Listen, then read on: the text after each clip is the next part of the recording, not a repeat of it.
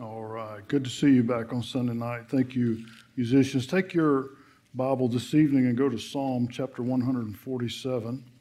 Psalm 147. And let's spend a few minutes together tonight really thinking about the goodness of God. And I think you would agree with me if you're saved, God is good. And the old saying, God is good and God is good all the time. And the psalmist kind of speaks to that a bit tonight. Now, let me remind you, if you've been with us for any part of our study through the Psalms, you certainly can go back on the archives and look at any that you're interested in or that you have missed. Psalm 146 and 147 are kind of together. Most theologians, and I agree, think that they are connected to the return from exile, meaning Israel came back from Babylon. You'll remember the history of that. When King David died and Solomon died and his son took over, Solomon's son was not a very good king. He didn't listen to his dad or his granddad, and the nation split, and they had a civil war. They didn't really have a civil war. They split, and he couldn't hold it together, and so there became a northern and southern kingdom. And from that time on, it began to decline spiritually. It began to get away from God, and God would send prophets to warn them that they needed to repent and come back, and they did. And then God revealed through the prophets that he would send the Babylonians and send them into captivity for 70 years, and that's exactly what happened. Nebuchadnezzar carried them away. At the end of 70 years, God moved on the heart of the Persian king Cyrus to allow them to go back to the land, and so they went back to the land. These writers here, I believe, are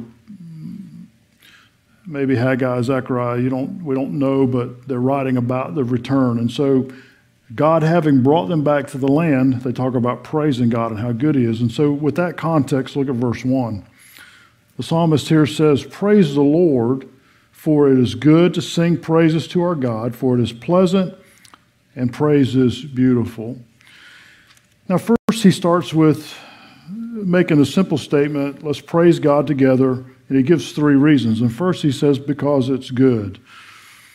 And I would equate that to the phrase that we often share here. It's always right to do the right thing. And praising God is the right thing. Praising God is the good thing. Praising God is the thing that we should do. It is that thing that's natural for us. As a Christian, as a child of God, as one who's saved, when you see a blessing in your life, or even in a difficult time and God comforts you, it moves us naturally to praise, doesn't it? It moves us to automatically say, God, you're so good, even in this difficult time, or when something fantastic happens. I was telling Sherry the other day, we are so blessed. And I pray and I tell God, I don't know why you bless me like you do, because I certainly don't deserve it. You are a gracious God. You're just good to us. And that's what the psalmist is saying here. God had brought them back. Now, I think there are three, and there are many more, but I kind of summarize them in three reasons why we should praise God. The psalmist said we're going to praise God because it's good. Well, why is it good? Why is it the right thing to do? Well, let me give you three real quick. Number one, because God is worthy, because of his nature. You could say it a lot of ways. God is the supreme being of the universe, okay? He is the all-powerful, omnipotent, omniscient. He's the creator. His very character, he's holy and he's righteous and he's perfect. He's all the things that the Bible says he is. Would you not agree he deserves to be praised? He deserves to be worshiped because of his character, because of who he is. So if for no other reason we worship God simply because he's worthy, we'd be okay. We'd be on target. We'd be on spot on. In fact, when we read the Bible, we find out that all the creatures of heaven, what are they doing all the time? They're worshiping. Man, music, they're singing. I hope you like music, because in heaven there's a lot of music. There's a lot of singing, and there's a lot of praising going on. And so God, just because of who he is praised and worshiped in heaven. And so that same thing should happen here, particularly among those who are born again by faith in Jesus Christ. The second reason why it's good or right to praise God. Now, again, they had their reason. God restored them, and we'll look at that a little more. But the second reason for us is the spiritual blessings of God. And chief among that is salvation. I don't know about you, but sometimes when I'm reading the Bible and I read about God, his sovereign work and the process of salvation, man, my heart is just broken over the fact that of the billions of people who are alive today and the billions who have lived on the planet, God knows me personally. And he cared about me, and he cared about where I was and what my life would be. What a personal God we have in the saving process, that he would send his son and die for us. And then listen, you and I can't get saved unless God makes the first move. I mean, he drew us. What mercy and grace is that God would help us to understand so that we could then exercise faith and believe on him. And by the way, the faith that you exercised when you got saved came from him too. So we really should worship God. We should praise him for that. So for his character, for his spiritual blessings, and then the least I would say in this group, but all reason to serve him, is the material blessings of life. God gave us physical animation. He gave us a body. He gave us a soul. You see, God created us from nothing. We did not exist, and now we exist. How'd that happen? It's beyond biology. You got a body through biology, okay? You got a soul because God willed it to be so. You became a living soul at the moment of conception because God created you in the womb. David said, God knew me and he put my parts together and he knew all of me before I was here. So we should praise God because he's blessed us with material things. And certainly that includes food and shelter and clothing and health. How many times in this life, now think about this, the things in this life are important to us, but they don't really amount to much, do they? I mean, we said this morning they're all going to burn up. How many times have you asked God for what surely is a mundane thing? You know, God, I would like to have this, or I need that, and God blesses you with it. Or you ask for a job, and God gives you a job, or you pray about a house, and God gives you a house. God is good to us, and so we should praise him. And so Israel, the psalmist is saying here, Israel should praise God because it's good, and it's the right response. It is a natural response. What happens when Christians, when we today don't praise God like we should? What brings us to that? And we kind of touched on it this morning a little bit. Well, when we become more enamored with this world than we are with Jesus, we don't praise God like we should. We become more enamored with the world than we are with Jesus. We don't read our Bible. We don't pray like we should, and we don't attend church like we should. And listen, I can only say it. I wish I could say it where people would listen more. The body of believers in the corporate worship is vital to the Christian life. I mean, we don't get saved. The church doesn't have anything to do with us getting saved, but once we're saved, it is a lifeblood for us to have fellowship and study the Bible and worship together. And so when we let those things fall by the wayside or not be as important, our worship of God loses its luster a little bit, and we're not what we should be. But they were, and they said, we're going to praise God. Now, next they said this in verse 1. They said, we're going to praise God because it's pleasant and beautiful. It's pleasant. I'm going to tie those two together, pleasant and beautiful. In 1981, the end of the year, the Navy sent me to Millington, Tennessee to go to school for a year to learn electronic stuff. And I was 20 years old, I think. So I go there, and Bellevue Baptist Church is in Memphis, Tennessee. It used to be downtown. And the late Dr. Adrian Rogers was the pastor there. And they would send a bus, a Greyhound bus that said Bellevue Baptist Church on it. You know you have a large church when you have a Greyhound bus, right? So they sent this Greyhound bus to the base every Sunday morning, and it would drive around the base and pick up sailors who wanted to go. Well, I didn't have a car there, and if you were E3 and below, which I was at the time, you had to wear a uniform. So to get on that bus and get off the base was a treat, and you get to go to church. So I thought, man, that's a good deal. So I would get on the bus and I go down there.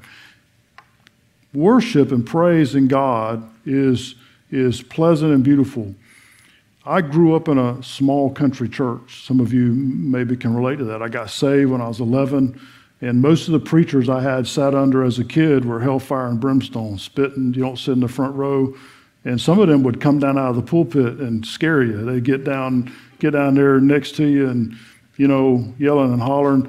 And when I was a kid, I thought they were angry all the time. I'm like, man, the preacher's mad every week. Man, he's like really laying it on. Man, I'm not sure what happened, but I don't want to get on the wrong side of that. I don't know what he did. Well, I went from mostly that, which is fine. I mean, a lot of people got saved, scared the jeepers out of them, and they got saved. I went from that to Dr. Rogers. Anybody ever listen to Adrian Rogers? Yeah, if you haven't, you go online and pull up some of his sermons. Man, he's like a master Bible teacher. And I remember being 20 years old and sitting, and I still remember the 2 series that he was in when I got there. On Sunday mornings, he was preaching through the book of Genesis, and on Sunday nights, he was preaching through the book of Revelation. And I remember when he started the series, he said, I'm going to preach on the 2 books that Satan hates the most. He hates how it all started, and he hates how it's all going to end. And I never forgot that at 20 years old. And so here's my point, though. I could tell, when I went there as a young man, it was different.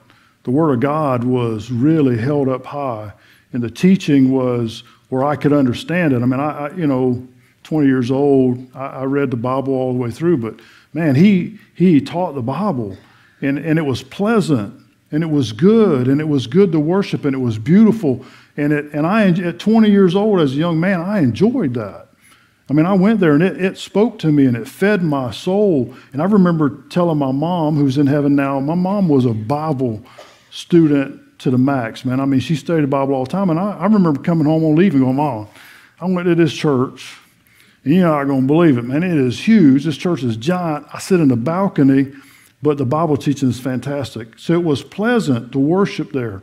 And it was beautiful to worship there. And then I thought the same thing, without taking much more time to explain it. Downtown, the late Homer Lindsay, and some of you went to First Baptist down there when he was there. I used to go to pastors' conferences down there. And man, the worship and the fellowship and the same thing, the Word of God was held up, was taught and taught in a way where you could understand it and make application to life. And I remember how pleasant it was to go down there and to worship and be a part of that. And that's how it's supposed to be for Christians. It's supposed to be pleasant, and it's supposed to be good. When you come to, listen, all of us, it's Sunday night, so let's just be honest, okay? You say, Pastor, you have to be honest. You're standing in the pulpit. I know, I won't lie to you. Let's be honest. I have been to church before when I'm checking my watch, when is this going to end? Have you ever done that? Now, don't be all holier than thou. You know you've done that. You're like, good night, man. Church shouldn't be that way. It shouldn't be that way. You should come in, have good fellowship, have worship, and somebody ought to be able to take the Bible and say, hey, here's what God said. And here's what it means here's what he said, and here's what it means to our heart. Now, that's not like this new formula for church, but that's what it's supposed to be. And it's good.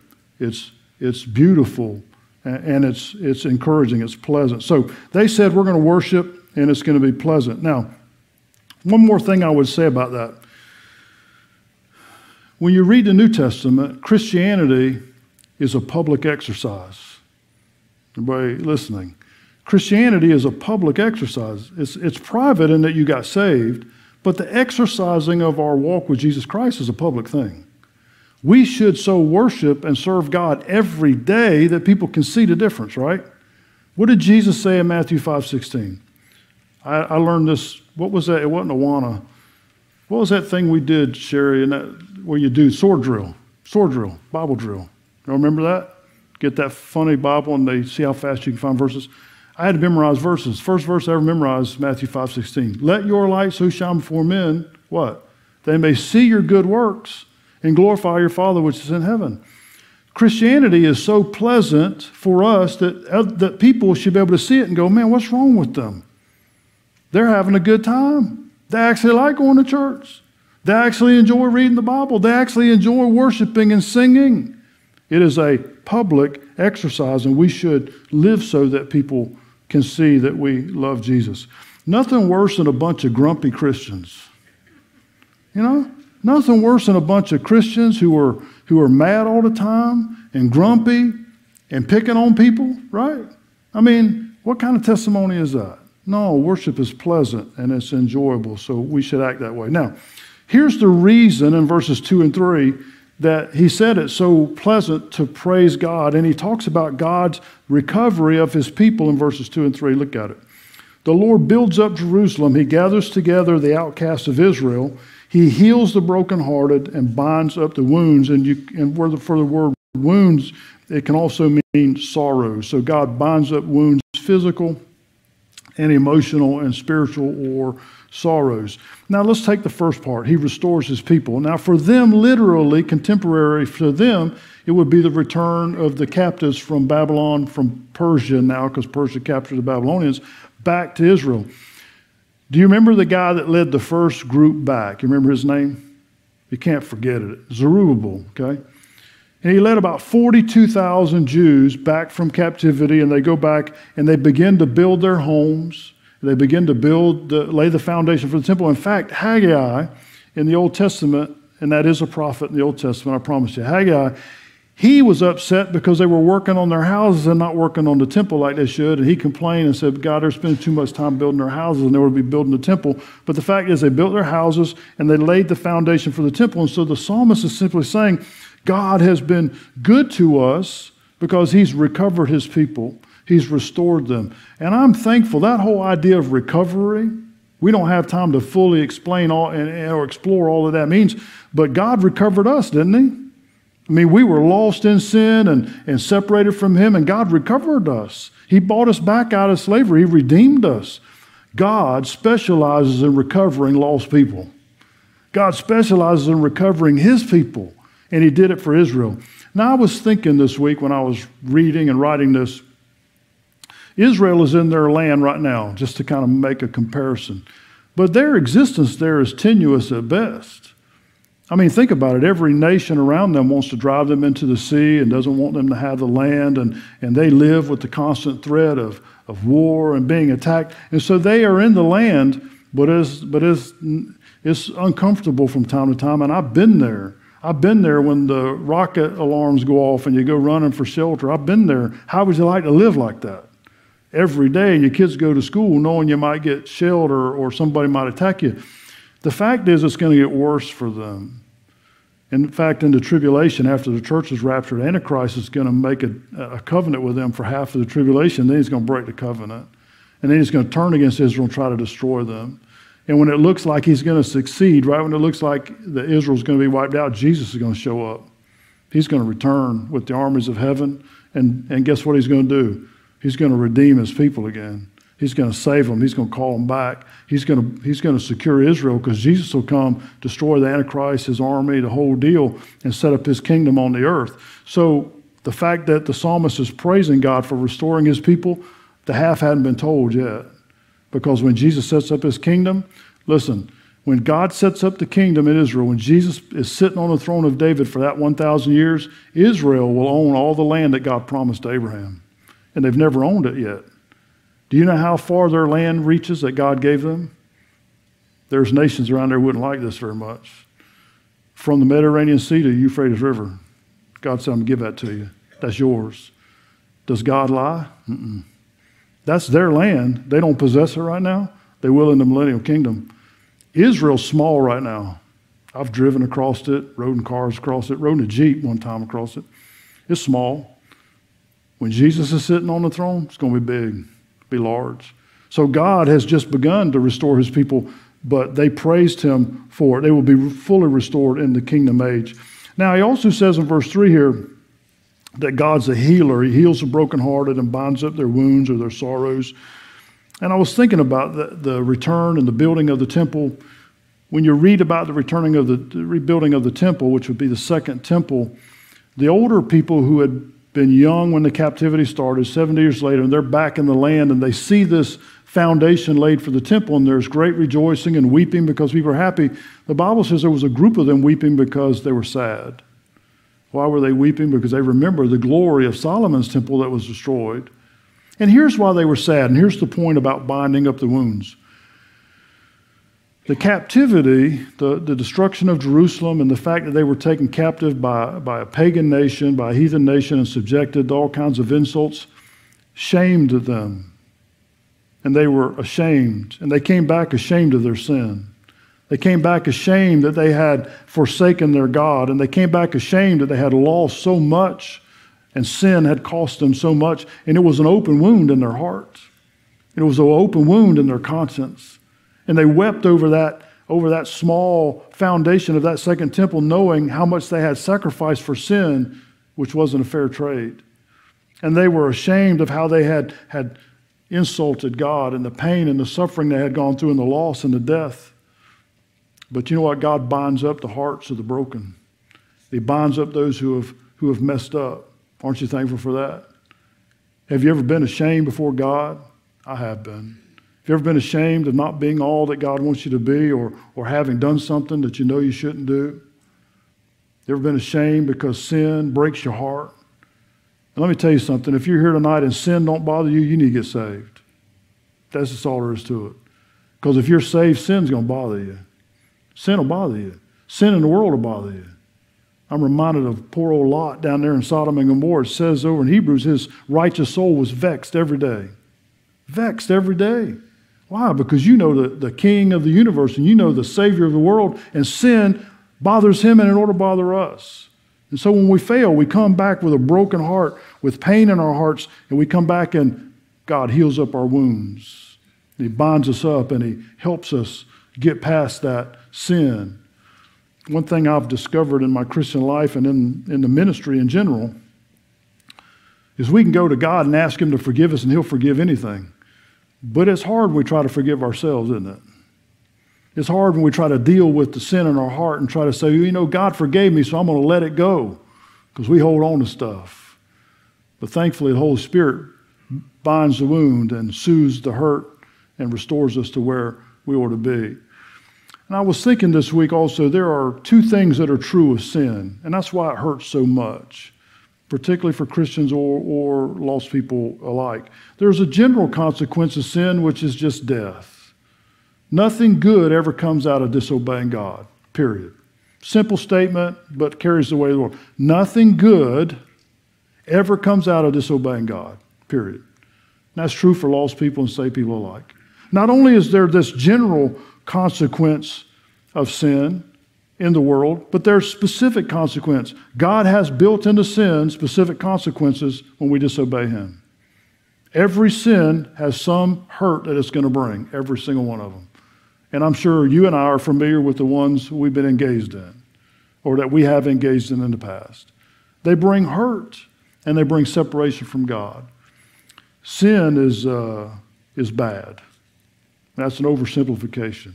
Disobeying God is bad. The effects of sin in the world are hurtful.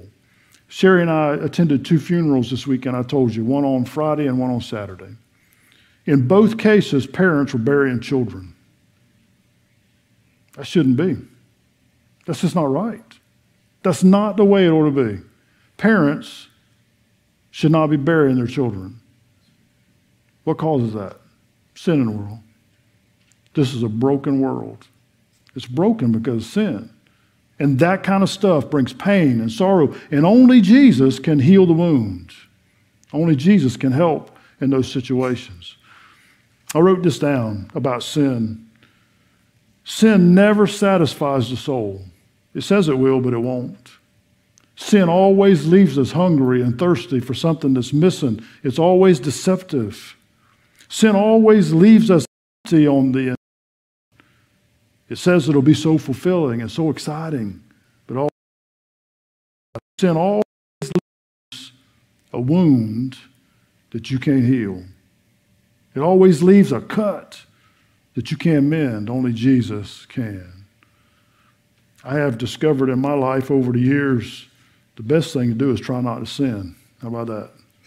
Ask God for help not to disobey Him and not do the things that you're not supposed to do, okay? Now, God heals, and I was reading behind Matthew Henry, and he had a quote, and let me read this to you. It's a good quote. We'll move on quickly. He says, "To those whom God heals with the consolation of His Spirit, He speaks peace. assures them that their sins are pardoned and that he is reconciled to them, and so makes them easy, pours the balm of Gilead into the bleeding wounds, and then binds them up and makes them to rejoice. Only Matthew Henry could say it like that. That's good, okay? That's what Jesus does for us. Now let me draw us to some finishing tonight. Look at verses 4 and 5. He moves from talking about the healing of God to the greatness of God. And the connection is this. He just said God can heal, and now he's going to say why he can do it because of his greatness and his power, okay? Verses 4 and 5. He, God, counts the number of the stars. He calls them all by name. Great is our Lord, and mighty in power. His understanding is infinite or without measure. Let's talk about the stars for just a minute. I told you this morning we're going to talk about them. I think it was in June of this year, maybe last year. I think it was this year, just a month or so ago. Might have been last year. NASA launched a rocket. You know what its purpose was? Now, they launched a lot of rockets. There's satellites in orbit and research and stuff. This rocket was specifically launched to count the stars. They're still trying to figure out how many stars are out there. Now, you know how they do it? I looked this up this week. I spent a lot of time on this part right here, so this is interesting. They take galaxies that they can see with their powerful telescopes, and they count the stars. 1, 2, 3, 4, as best they can. But understand there's just myriads of stars inside of a galaxy. So mathematically, they do averages. They figure out how many stars are in this part, and then they figure, well, they should be about the same many in that part. Okay, you do averages, right? And so they average in a galaxy how many stars are in there. And then they count as many galaxies as they can see, and they multiply, and they go, well, if we think there's this many stars in this galaxy, and it's always an estimate, because nobody can go 1, 2, 3, 4, nobody can do that. So they do an estimate in this galaxy, and then they multiply all the galaxies. And here's the number they came up with. This is the latest number, by the way. It'll change tomorrow, but this is the latest number. They say, as best they can tell, and they think they're off by a factor of 10, which is a lot. Okay, that's what they said. I thought, well, man, you can't get any closer than a factor of 10. That's pretty pitiful. But we are counting the stars here. Okay. They said that as best they can tell, and maybe they're off by a factor of 10, there's 100 quintillion stars. Now, I didn't know what a quintillion was. I'm just confessing, so I had to look that up. A quintillion is a 1 with 21 zeros behind it. And they're off by a factor of 10. Not very accurate, are they? So they sent this rocket either last June or just a month or so ago. They sent this rocket into space, and its purpose is to try to count stars in a galaxy so they can better, more accurately figure out how many stars are up there. Now, I'm telling you all that to say this. We don't have a clue how many stars are up there. I mean, we're guessing, right? We're like going, well, if there's this many, and we're guessing because we don't know. But to give an illustration, there are more stars. If we will put this in an illustration, we can understand there are more stars that we can see than there are sand on the seashore. You wrap your brain around that, okay? There are more stars. Now think of what is a star? Get this now. A star is like a sun. So it's like our sun, which is really a small sun. There are all these suns, all these balls of fire, for lack of a better term, okay? There's all these balls of fire that are self-perpetuating by gases and fuel that God put there, and they keep burning for a long, long time, and God put so many of them out there we can't count them. That's pretty good, isn't it? What does that tell us? God's big, and God's powerful. Now, watch this. We can't count them, but God did. God knows exactly how many are out there because he counted them. It says right here, he counts the number of the stars.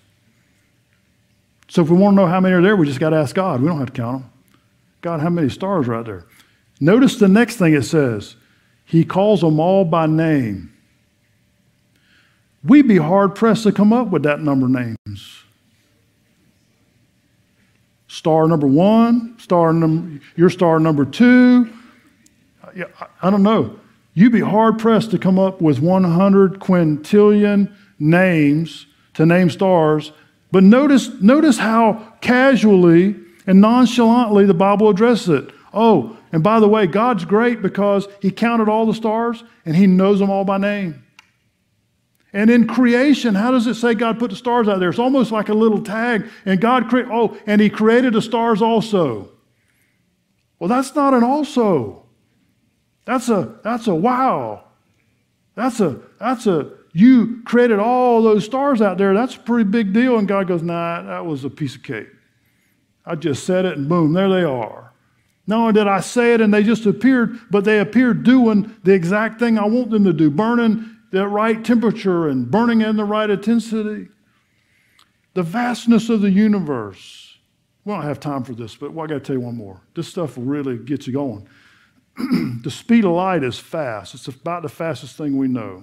Okay, and according to physics, we can never achieve the speed of light because mass increases as you approach the speed of light. Therefore, mass would always increase, and we can never achieve the speed of light unless you could put an object in a vacuum. There's a whole other theory, but the point is this: the speed of light's really fast. Just to travel to the nearest star outside of our solar system would take more than a lifetime at the speed of light. The nearest one. And how many we just say are out there? We don't know. I mean, there's like just a big number of them out there. And here's the point, all that. We have a great big God, and we're a little bitty people. We have a great big God on a little bitty planet and a little bitty solar system that's a speck in space. And God cares about you. That just blows your mind on it. Who am I, God, that you would care about me? Who am I that you would even know that I exist? Who am I that you would create me and die to save me? And the God of heaven humbled himself and came on this little speck of a planet in his universe that we can't even fathom with our brain to live and die for us. Wow. That's all you're going to say. Wow. So the psalmist said, here's how great our God is. He counts the number of the stars. He calls them by name. And then in verse 5 he says, great is our Lord, and mighty in power. His understanding is infinite. What he's saying is this: our God is omnipotent and our God is omniscient. Omnipotent means all-powerful. There's nothing that God can't do. He can do anything. That ought to encourage you when you pray. God, I'm hurting, I need something, and God can meet your need. Why? Because he's God. And what does it mean that he's omniscient? It means he knows all things. There's nothing that he doesn't understand. There's nothing he can't answer. There's nothing he doesn't understand. There's nothing he doesn't know. He knows everything. He knows the beginning to the end. He lives outside of time and space. Now here's why the psalmist is saying all these great things about God. He's saying, our God, who restored his people, can do anything. And our God, who restored the nation back to Israel, can do anything. And our God can take care of his people. I would suggest for the psalmist, that whole captivity thing got them focused in the right direction, didn't it? Because they said, man, our God has brought us back. Let me close with one more verse. Look at verse 6, because really the first 6 verses go together. He said, the Lord lifts up the humble, and he casts the wicked down to the ground. Now here's how that ties into the first 5 verses. The superpower nations of that day had humbled Israel, had conquered them, and God allowed them to do it, and had shamed them and destroyed Jerusalem. And if you read the history, and I have, you read the historians take, many historians take on what Nebuchadnezzar did when he conquered Israel and how he marched them all the way back to Babylon from Israel, and the shame and the things that he did to them. And it's heartrending. From that humility, God has lifted them up. And what the psalmist is saying in verse 6 is this: God delights in reversing the order that we see in the world. The wicked and the powerful are proud, and they sit in high seats and they sit in high places, and they like to take advantage of the humble and the weak and those who can't help themselves. God takes great delight in proving himself to be God when he humbles the proud and exalts the humble. When he humbles the proud and exalts the humble. So what do we learn from that? If we're going to approach God, we need to come humbly. We need to come recognizing who he is. Now, I know the Bible says approach the throne of grace boldly. Doesn't mean arrogantly. Doesn't mean self-fulfilled or proudly. It means come boldly because God promised that he would help us. The boldly means I come because it's my only source of help. But we must come to God with a broken and contrite spirit, understanding he's the God who names the stars and counts them and put them out there. He's the God who holds all of creation in his hand. And according to Colossians chapter 1, it consists or hold together because Jesus wills it to be so. That's how we got to come to God, recognizing who he is and who we are. And when we come to God humbly, here's what he does for us. We come to him humbly. God, I'm a sinner and I don't deserve a thing. He goes, I know that, but I'm going to forgive you and give you everything. That's good stuff. If we come to God with the you owe me attitude, that won't work. He humbles the proud and he raises up the humble. How have you approached this great God tonight? He's a restorer of his people. God specializes in restoring those who are separated from him, and he'll do that for you tonight. If you've never been saved by faith in Jesus Christ, I would invite you to do that. If you're a Christian and your life has not been all that it ought to be before God and the Holy Spirit has convicted you of that, God restores his people. He restores Christians backslidden or away from him. He's right where you left him. He restores his people. Would you come to Jesus tonight? Would you humble yourself before him and be saved? Let's pray. God, thank you for the power of your word and how it speaks to our hearts. God, I pray tonight if there's a man or woman, young person, boy or girl who is without Jesus Christ right now, in the quietness of this moment, God, in the privacy of their seat, they would just cry out to you, God, I humble myself before you right now. God, forgive me, save me. God, restore me to a right relationship with you in Jesus Christ. God, help us as your children to see this world for what it is, Lord, a place where we are strangers. God, this is not our home. Help us to be the witness that we should be, to live a life in public that people can see and not be ashamed. And God, you be glorified in Jesus' name. Amen. Let's stand and sing. If I can pray with you or help you, you come on the first verse.